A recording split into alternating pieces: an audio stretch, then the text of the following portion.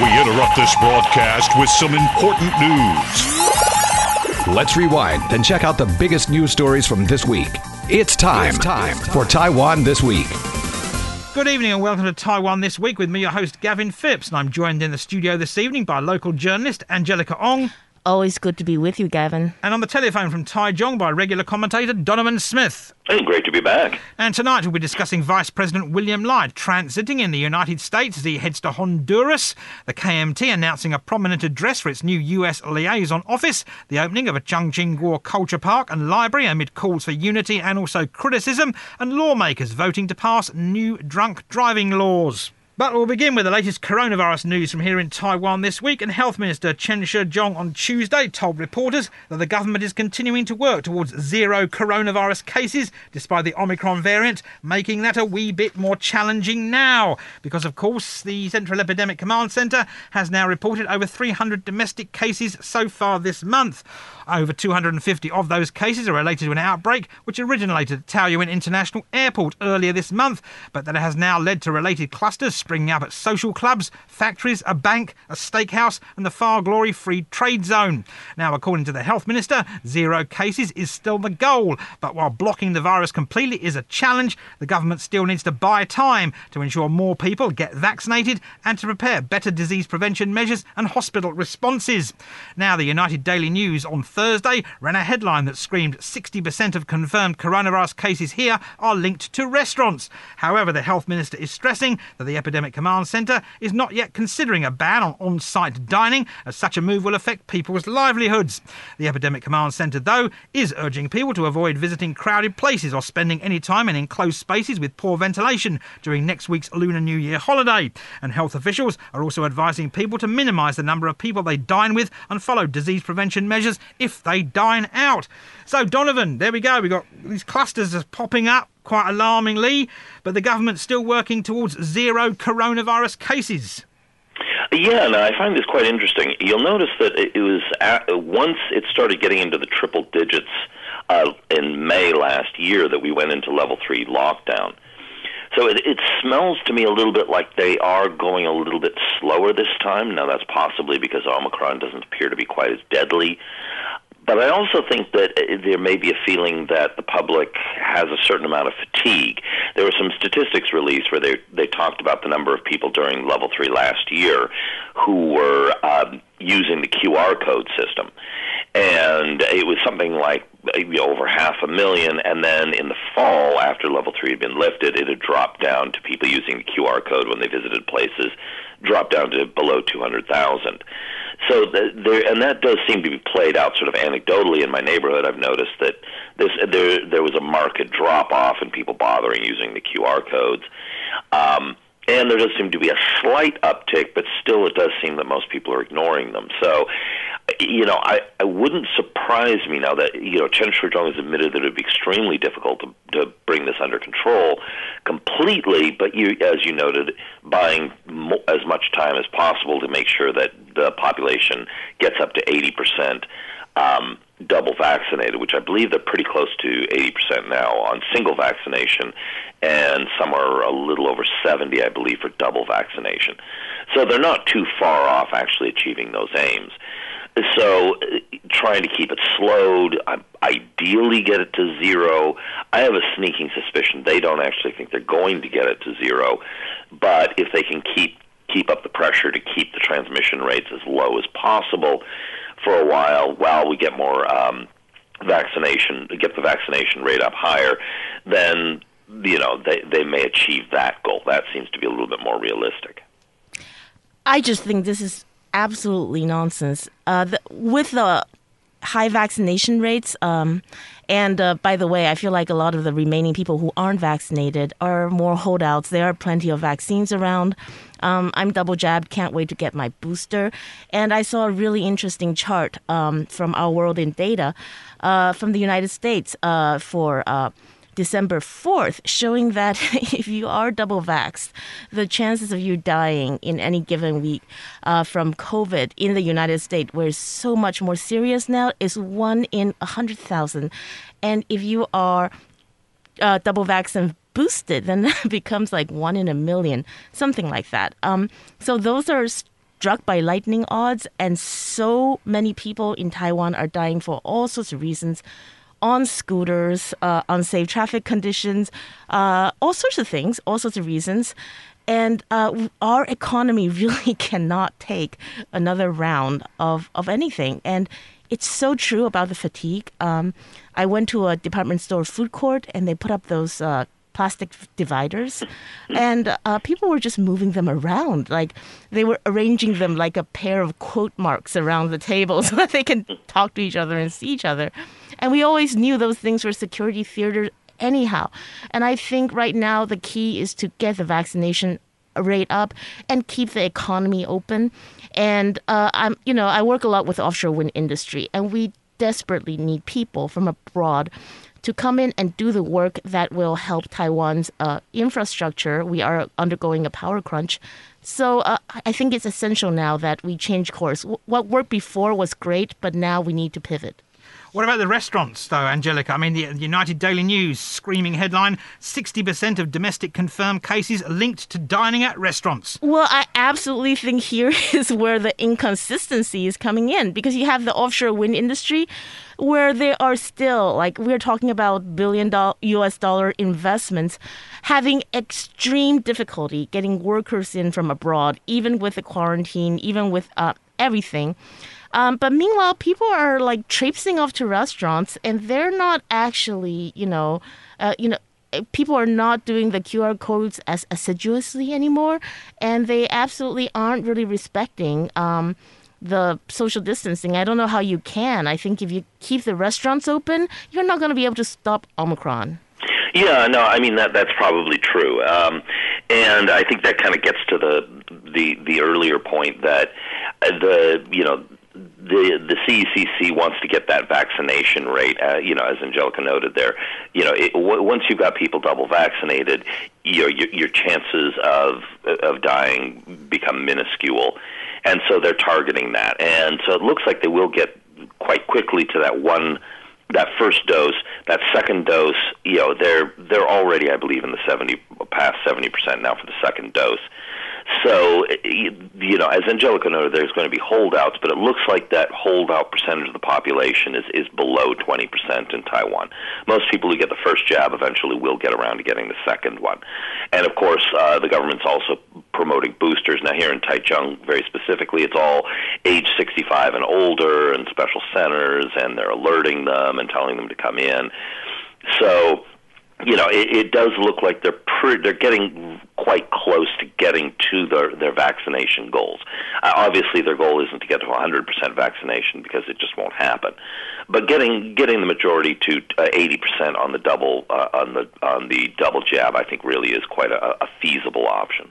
And of course, Angelica, the government hasn't ruled out a return to the level 3 coronavirus alert if the number of local infections rises to levels seen last May. But a survey by the 104 online job bank released this week found that 70% of companies want all their employees back in the office, and they really don't like this work from home thing. I think Taiwan can definitely do better on work from home, but that's a separate issue from whether or not we should go back into level 3. And I absolutely don't think we should to try and maintain the COVID-0 policy. Now, of course, if truly the numbers start to surge in a way that looks like it might overwhelm the hospital capacity, then all bets are off, of course. But I don't think COVID-0 is a viable policy anymore.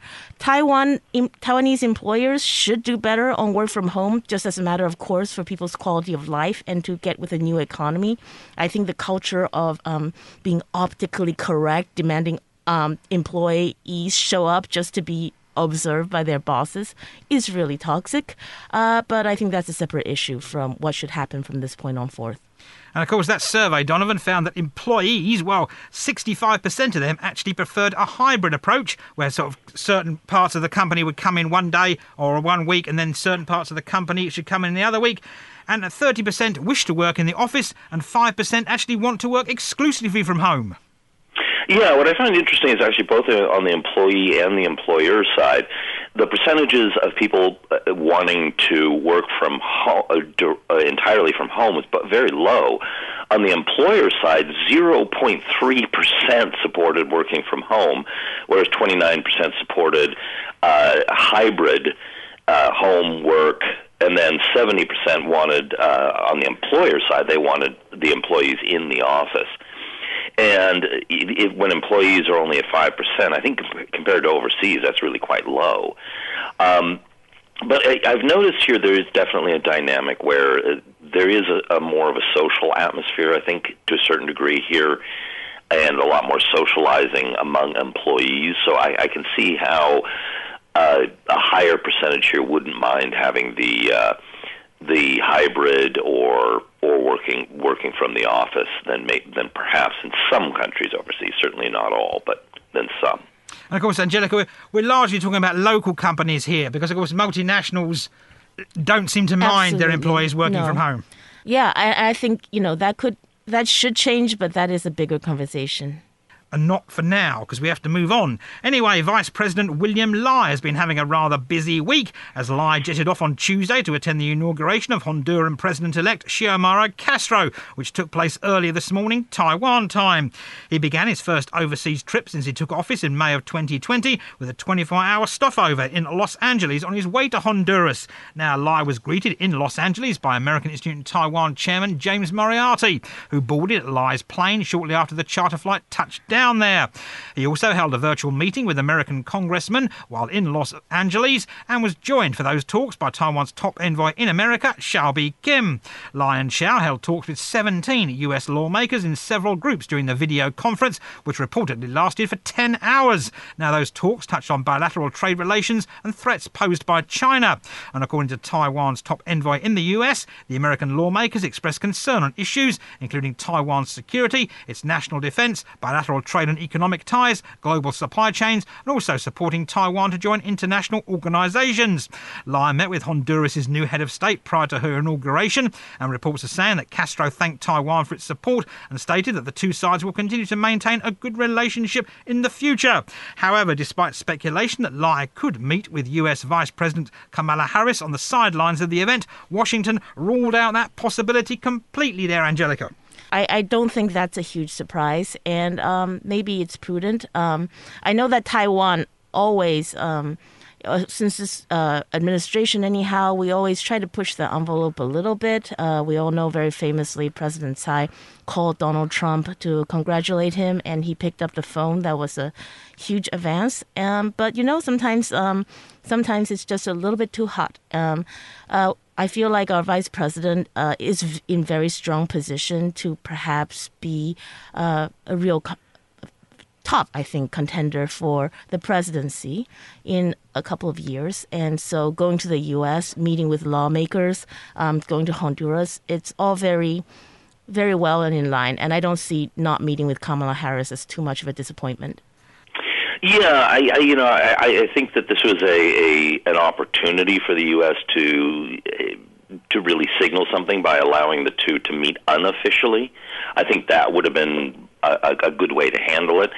But obviously they're not going for it. I don't see Kamala Harris as having much of a past of being particularly pro-Taiwan, not necessarily anti-Taiwan by any means, but I haven't seen her being particularly vocal or strong on supporting Taiwan in the past. So I guess I'm not terribly surprised either. Now, there was one kind of curious incident, and I don't really know if there's anything worth reading into it or not, is that Lai was originally supposed to meet with the President-elect Castro, and there was going to be a ceremony, and there was going to be all kinds of coronavirus kit donated, and they were going to have a meeting and a photo op and all of that, and then it got canceled. And then while he was at dinner, he was suddenly informed that it was back on, and then they had a quick 7-minute meeting with the president-elect. Now, that could just be bad scheduling, overruns, or just incompetence on the part of the people planning these, the activities, or it could be sending a message. My suspicion is it was just a little bit of chaos on the Honduran side, but it does, considering how sensitive the situation is and how touch and go it's been for the last couple of months, it's the kind of thing that people will pay attention to, considering the circumstances. And of course, Angelica, do you think the public is actually paying attention to William Lai in Honduras and transiting in America? Or do you think the lack of eggs on supermarket shelves are overweighing this problem? Well, I think you can't divide the party like that. I'm sure there are a lot of very engaged people who are paying attention, but I personally was not. I think that it is just one of those things where, of course, it's great. He's getting out there, yay Taiwan, and I think it's healthy that we can acknowledge these things. Yeah, Honduras might switch their recognition, etc., and that doesn't mean Taiwan is not a partner. I think we really need to normalize the fact that our most important partners, almost all of them, soon to be all of them, are people that don't recognize us diplomatically, but we build something real together, and that's the path forward for Taiwan. And so as not to be outdone by the government talking up ties with the United States this week, while the Vice President was in the United States, the KMT earlier this week announced that it's now selected a location for its soon-to-be-opened US Liaison Office. Now, according to the KMT's Deputy Director of International Affairs, Eric Huan, the office will be located at 601 Pennsylvania Avenue in Washington, D.C. Huang is being cited as saying the office provides a view of the capital. All very nice. And if you look at the building's website, what it describes the location as featuring a private arrival driveway, modernised lobby, state-of-the-art fitness facilities, and an unmatched rooftop entertainment space and terrace with panoramic views of Washington's landmarks. Now, the KMT's Deputy Director of International Affairs said an initial group is now operating out of the office and will begin formal operations after completing the registration process in accordance with the United States' Foreign Agents Registration Act. Here in Taipei on Wednesday, the head of the KMT's Department of International Affairs vowed to stage a comeback for the party in the United States, and Alexander Huang unveiled a specially designed plaque for the Washington D.C. Liaison Office, telling reporters that the plaque's design has been authorised by Chairman Eric Chu. Now, Eric Chu had reportedly been slated to travel to the US sometime this month or in early February to open the office, but Alexander Huang is now saying that trip will likely take place in spring, when the coronavirus situation is expected to improve. Now, there still has been no word from the KMT as to who will serve as the party's representative to Washington. So a nice address there, Angelica. Oh, cool. Yeah, totally. I guess the KMT still has some money so they can ride off into the sunset in style. I really don't know why this is, super important news. I guess they're trying to stay relevant and get some attention.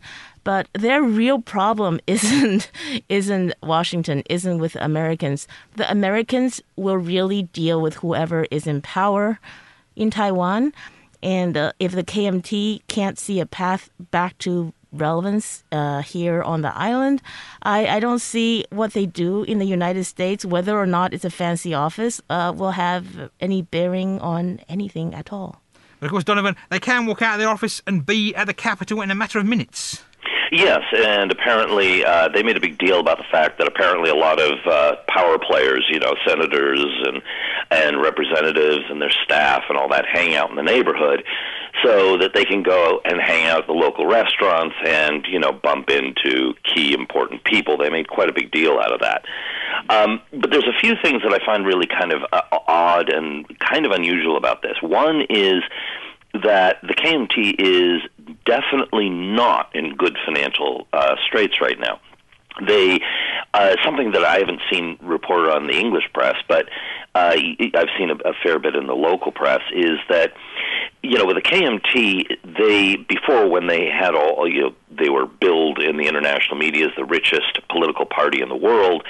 Then, of course, the ill-gotten gains law came in, which the KMT themselves had for years said, yeah, we've got to do something about this. Well, finally the government did.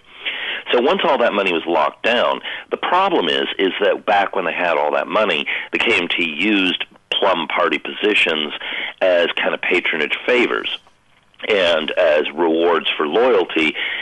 And so they had this giant bloated payroll. So in spite of the fact that they still have a large amount of money in government subsidies and donations from individuals and donors, so they still actually have a decent income.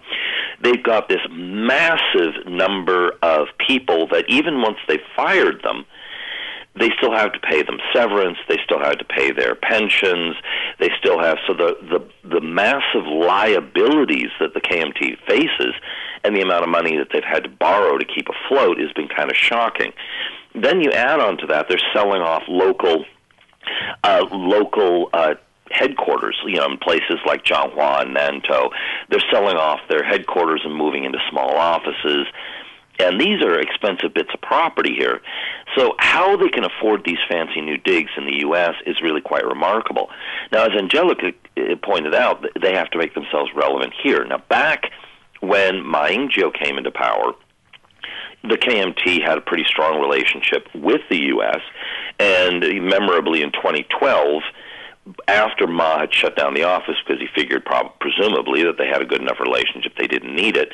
In the 2012 election, when Tsai Ing-wen was running against Ma, she was running in her first presidential election, the U.S. sent out former diplomats to criticize Tsai and kind of meddled in the election there because they still didn't trust the DPP after the Chen years, and they were uncertain about her, whereas at the time the U.S. wanted to get close to China and didn't want anything to disturb the trade relationship there. And, of course, so they wanted Ma to continue because they considered him a safe pair of hands. But now it's almost the complete opposite. The U.S. doesn't trust the KMT anymore.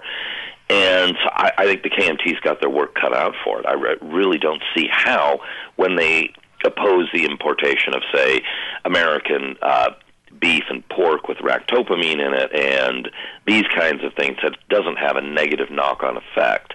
Plus also being viewed in the U.S. now as being much more pro-China, it seems like I think they're going to get kind of a frosty reception in some quarters.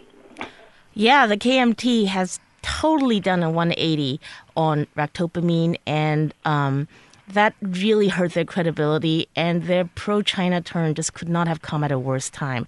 The U.S. has realigned. I think when we're back in 2012, they're still pretty complacent about China, and their whole idea is Taiwan, just don't rock the boat, don't do anything, and Ma Ying-jeou was Mr. Don't rock the boat, right?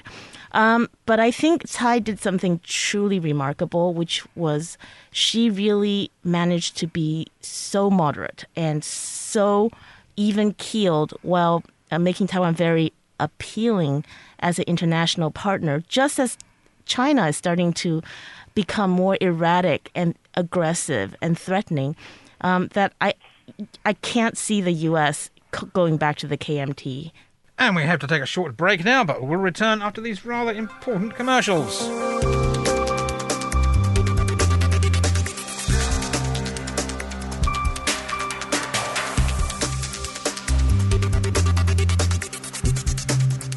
Welcome back to Taiwan This Week, and President Tsai Ing-wen this past weekend attended the opening ceremony of the Chiang Ching-kuo Cultural Park and the Chiang Ching-kuo Presidential Library in Taipei. And there she called for unity among Taiwanese people in the face of Beijing's military and political pressure.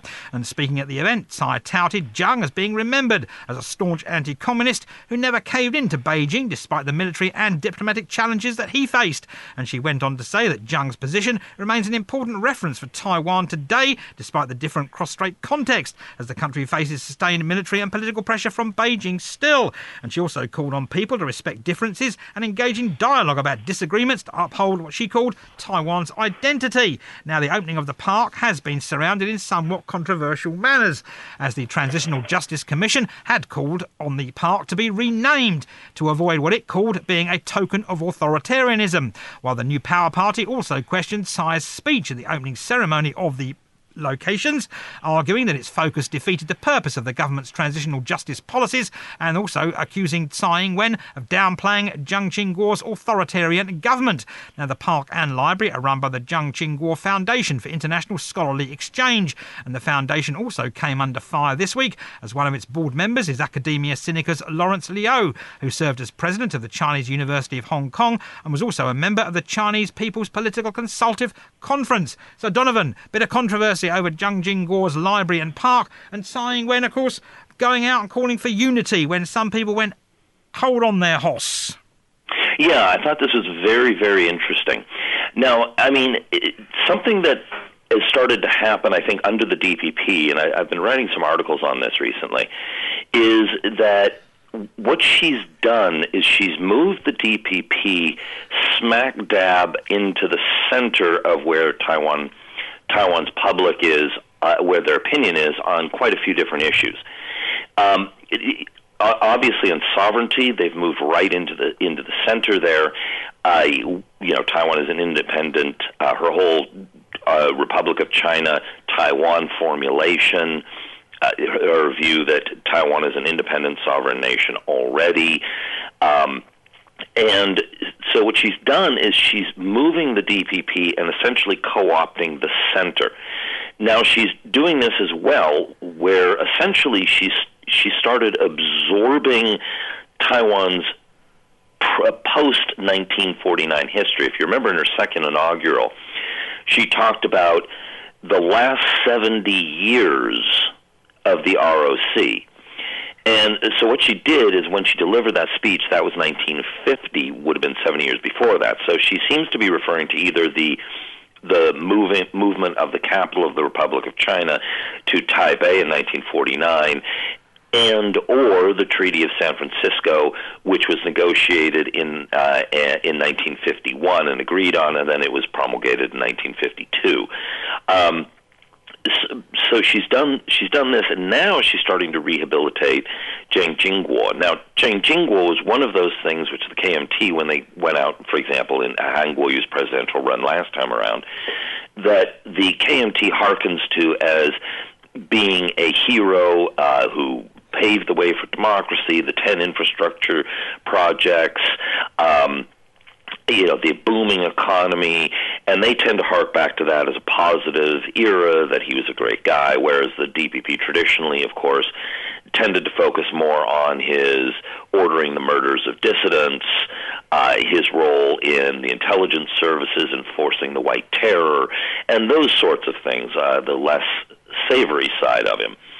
So by Tsai going in and acknowledging his more positive aspects, while she didn't rule out, or she didn't completely write off his negative sides, but she essentially, to a certain degree, has moved again the party right to more of where the center of the public is, whereas traditionally it was the DPP hated him, the KMT loved him, and now she's saying that, well, there were some good things about him, some bad things about him, and I think that the average Taiwanese has a far more nuanced opinion of Chiang Ching-kuo than the previous extremes of or each of the two parties' previous position.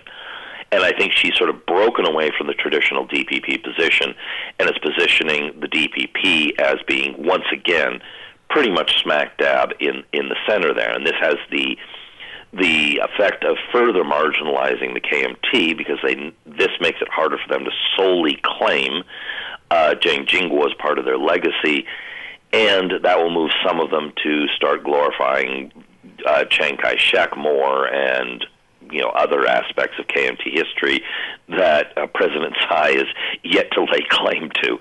But they tend to be the less savory parts of the KMT's history. So from a political perspective, it's extremely shrewd, but there's also a lot of blowback in her base. Obviously, the NPP, the TPP, and a lot of more deeper Greens who follow a little bit more of a traditionalist line. One that she herself, for example, in May 2011, she described the ROC government as a colonial government. So she's moved a long way on the issue. The question is, will the rest of her party move that way? But I think she's now just with the broad center of the public. So Donovan hinting there, Angelica, that Tsai Ing-wen could lose support over sort of coming out and actually appearing at the opening of the library and the park dedicated to Chiang Ching-kuo. It depends on what you mean by support, Gavin. Actually, I think what Tsai Ing-wen did was she just gave a masterclass in how moderates can take power. Because what she did is, she didn't triangulate and put herself where she thinks the voters are. She appropriated. She stole the KMT's legacy. She stole Chiang Kai-shek's son. That should have been their IP, their property, their president, their figurehead, their icon, and he is quite iconic. But she was only able to do this because they left that legacy undefended by pivoting to China, by cozying up to the commies, who Chiang Ching-kuo hated. They left that door open for her to come in, claim the positive part of his legacy, and really, really, I think, solidifying herself in the eyes of, as Donovan said, the median Taiwanese voter. And we talk about the blue KMT and the green DPP. There's also the white, and I think that would be like usually Ko Wen-je's base. The people who are not that political, who just want the economy to do well. And I think with this move, she has really just consolidated all those white, politically colored white voters, and say, no, you're light green. And I think it's a very effective move. I think she hasn't, in my mind, discounted the bad part of Chiang Ching-kuo's legacy. It's a complicated legacy. It's a really complicated time. And while I understand that there are those who in her party who might be upset, I think that she did the right move ultimately, and I hope that her legacy of moderation and nuance will hold. And of course, Angelica, the opening of the park and the presidential library for Chiang Ching-kuo comes at a time when there's debate going on about what to do with the statues of his father in the Chiang Kai-shek Memorial Hall in Taipei. Yeah, as far as I'm concerned, those statues really need to go. They are kind of tacky, unsavory reminder of our authoritarian past, and maybe leave one up. As I do agree that you shouldn't completely erase history, you shouldn't paint over it or whatever. But sure, just leave one up and contextualize it properly. But no, absolutely. I think the Chiang Kai-shek Memorial Hall, we should remove him and replace that with some reminders of his victims. And it should be a place that's left empty except for the reminders of his victims on the walls. And it should be a space for contemplation. I think this whole situation with the Transitional Justice Commission is really quite fascinating. When they came out, essentially, they kind of slapped Tsai in the face by demanding or she slapped them in the face. It's a little bit hard to tell here, but there's definitely because Tsai, of course, campaigned and then really helped make sure the Transitional Justice Commission came into being in the first place. But you'll notice that during her first term, and right after when the Transitional Justice Commission came out, they set some timelines to deal with things like, Chiang Kai-shek on the coinage, discussing street names. There was all kinds of initiatives, and some of them had timelines, and then they all quietly disappeared, leaving them largely with much more less controversial issues. Now they're finally talking about and going into consultations on what to do about the Chiang Kai-shek Memorial. That is one thing, and they've been removing Chiang Kai-shek statues slowly from public facilities around the country.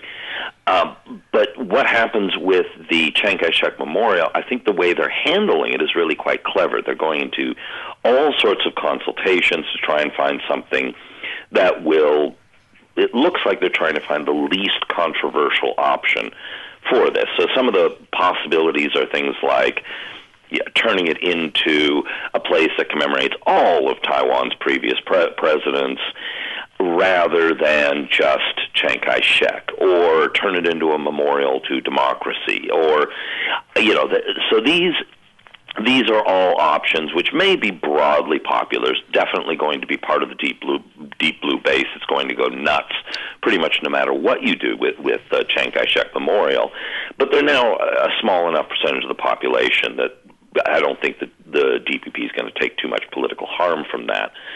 But ultimately what this kind of comes down to is how they're handling it compared to, say, the Chen-Shui-Bian area, where Chen sort of made all these changes by fiat at the end, without much consultation, in his last year or so in office, tried to change all kinds of things, including the Chiang Kai-shek Memorial's name, and then it was all just rapidly undone. It wasn't a consultative process. It wasn't a deliberative process.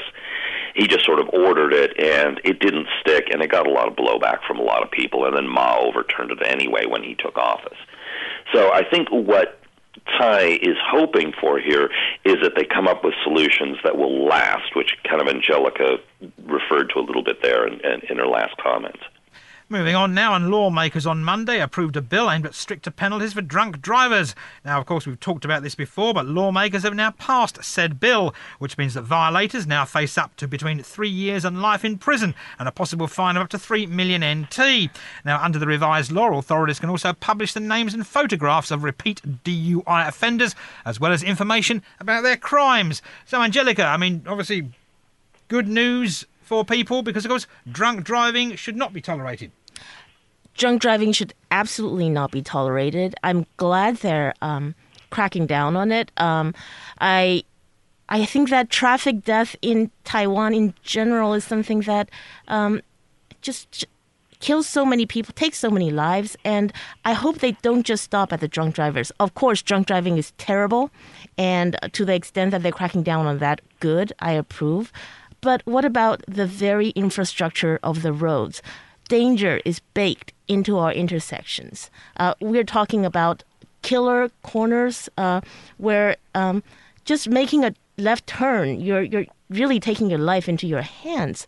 And to me, the fact that we're not addressing that is absolutely crazy, because like before, we're talking about Omicron and, abundance of caution and maybe doing this and doing that. Well, I think during COVID, even with the reduced traffic or whatever, still more people died on the roads. So many more people died on the roads. And we need a comprehensive solution to that.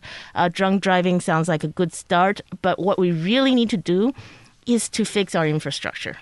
Or education. Educate drivers more, Angelica, maybe. Well, no. Again, like I said, it needs to be an integrated solution. But to me, I think putting it all on the drivers or putting it all on the pedestrians, scooters are very vulnerable, cyclists are very vulnerable. You should take a look at what's baked into our roads. And there's a lot of good reporting, by the way. I can't remember the exact magazine. But they did a really good investigation of how, with a lot of those intersections, it's impossible to make a turn and go where you want to go without breaking the law in the process. So what are you going to do now? Are you going to punish people for making a turn when there's no good way to do so without breaking the law? I think that should be the number one priority. Of course, we can walk and chew gum. I also approve of the tighter measures on drunk drivers. But too often, I feel like the government blame the people, and they don't look at, have we set our people up for success? Have we set up our drivers, pedestrians, and scooter users with an environment where they can feel safe while following the rules? So, Donovan, there, change the environment and the infrastructure. Of course, you happen to live in Pothole Central down there in Taichung. It's not as bad as it used to be, but yeah. I think Angela's got a good point here, is that fundamentally, if your goal is to reduce traffic fatalities and injuries, then maybe this isn't the most important area to focus on. It's an important area to focus on, but it's not the end-all and be-all, and there may be other ways that they could be looking at making changes that would make Taiwan's roads safer. In many ways, as she noted, a comprehensive approach to it. So there does often seem to be, and in this case, this is in response to yet more, another drunk driving accident in Kaohsiung, I believe, this time. And a lot of it feels like it's kind of knee-jerk. We're, making the government look like it's doing something, when it's not really focused on traffic safety. It's more to quell outrage over the latest incident. And at some point, I don't know if they've reached it yet, but at some point they're going to reach a point of diminishing returns, meaning that they can keep upping the penalties, but past a certain point, it no longer adds to the deterrent factor of people doing or not doing this behavior.